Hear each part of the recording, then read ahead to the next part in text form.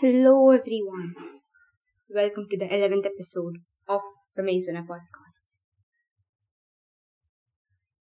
And I know, we're all very excited or scared to know what happens to Thomas.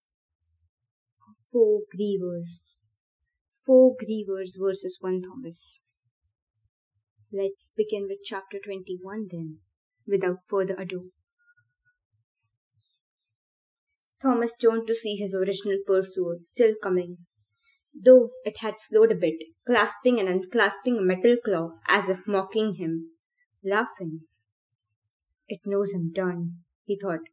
After all that effort, here he was, surrounded by grievers. It was over. Not even a week of salvageable memory, and his life was over. Almost consumed by grief, he made a decision. He'd go down fighting. Much preferring 1/3, he ran straight toward the griever that had chased him there. The ugly thing retracted just an inch, stopped moving its claw, as if shocked at his boldness. Taking heart at the slight falter, Thomas started screaming as he charged. The griever came to life, spikes popping out of its skin. It rolled forward, ready to collide head-on with its foe. The sudden movement almost made Thomas stop, his brief moment of insane courage washing away, but he kept running. At the last second before collision, just as he got a close look at the metal and hair and slime, Thomas planted his left foot and dove to the right. Unable to stop its momentum, the griever zoomed straight past him before it shuddered to a halt. Thomas noticed the thing was moving a lot faster now. With a metallic howl, it swiveled and ready to pounce on its victim. But now, no longer surrounded, Thomas had a clear shot away, back down the path. He scrambled to his feet and sprinted forward. Sounds of pursuit, this time from all four grievers, followed close behind. Sure that he was pushing his body beyond its physical limits, he ran on, trying to rid himself of the hopeless feeling that it was only a matter of time before they got him. Then 3 corridors down, 2 hands suddenly reached out and yanked him into the adjoining hallway. Thomas's heart leaped into his throat as he struggled to free himself. He stopped when he realized it was Minho. "What?" "Shut up and follow me," Minho yelled, already dragging Thomas away until he was able to get his feet under him.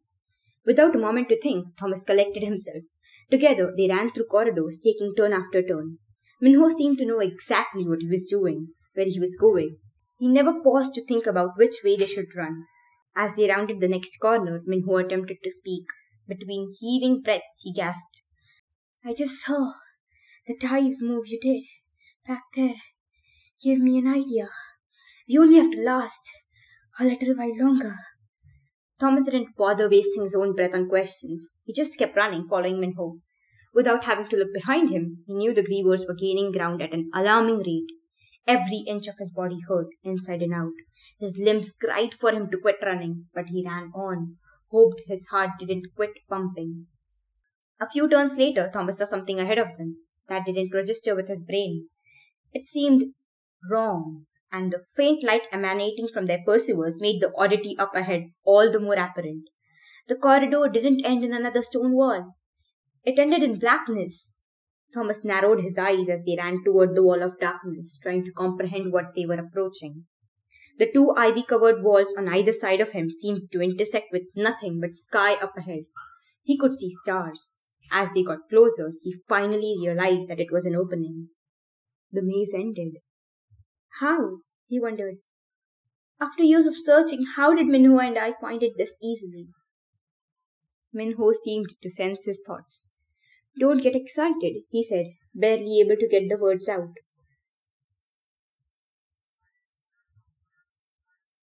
And that's what I'm telling you. Don't get excited. This is in the end. It's something, okay? Minho will explain it to us afterwards. The maze doesn't end here, but yeah, it's somewhere near to here. A few feet before the end of the corridor, Minho pulled up, holding his hand out over Thomas's chest to make sure he stopped too. Thomas slowed, then walked up to where the maze opened out into the open sky. The sounds of the onrushing grievers grew closer, but he had to see. They had indeed reached a way out of the maze, but like Minho had said, it was nothing to get excited about. All Thomas could see in every direction, up and down, side to side, was empty air and fading stars. It was a strange and unsettling sight, like he was standing at the edge of the universe, and for a brief moment he was overcome by vertigo, his knees weakening before he steadied himself.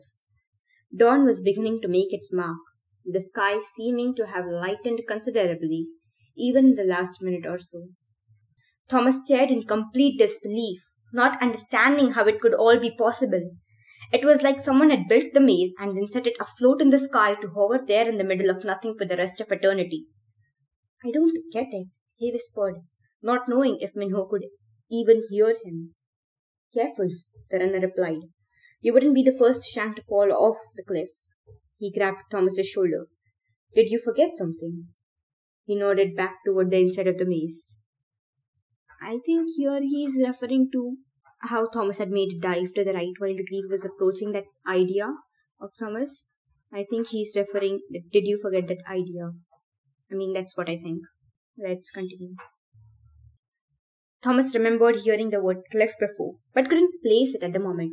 Seeing the vast, open sky in front of and below him had put him into some kind of hypnotized stupor. He shook himself back to reality and turned to face the oncoming Grievers. They were now only dozens of yards away, single file, charging in with a vigilance, moving surprisingly fast. Everything clicked then, even before Minho explained what they were going to do. These things may be vicious, Minho said, but they are dumb as dirt. Stand here, close to me, facing. Thomas cut him off. I know, I'm ready.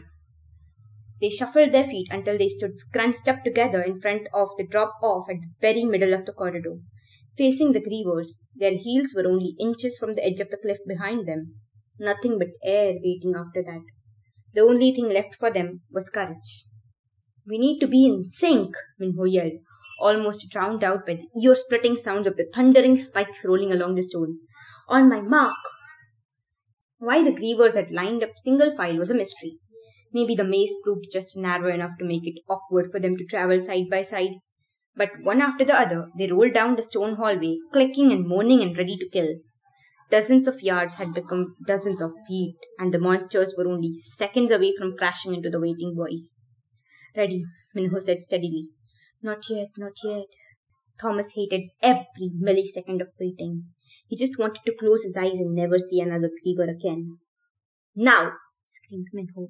Just as the first Griever's arm extended out to nip at them, Minho and Thomas dove in opposite directions, each toward one of the outer walls of the corridor.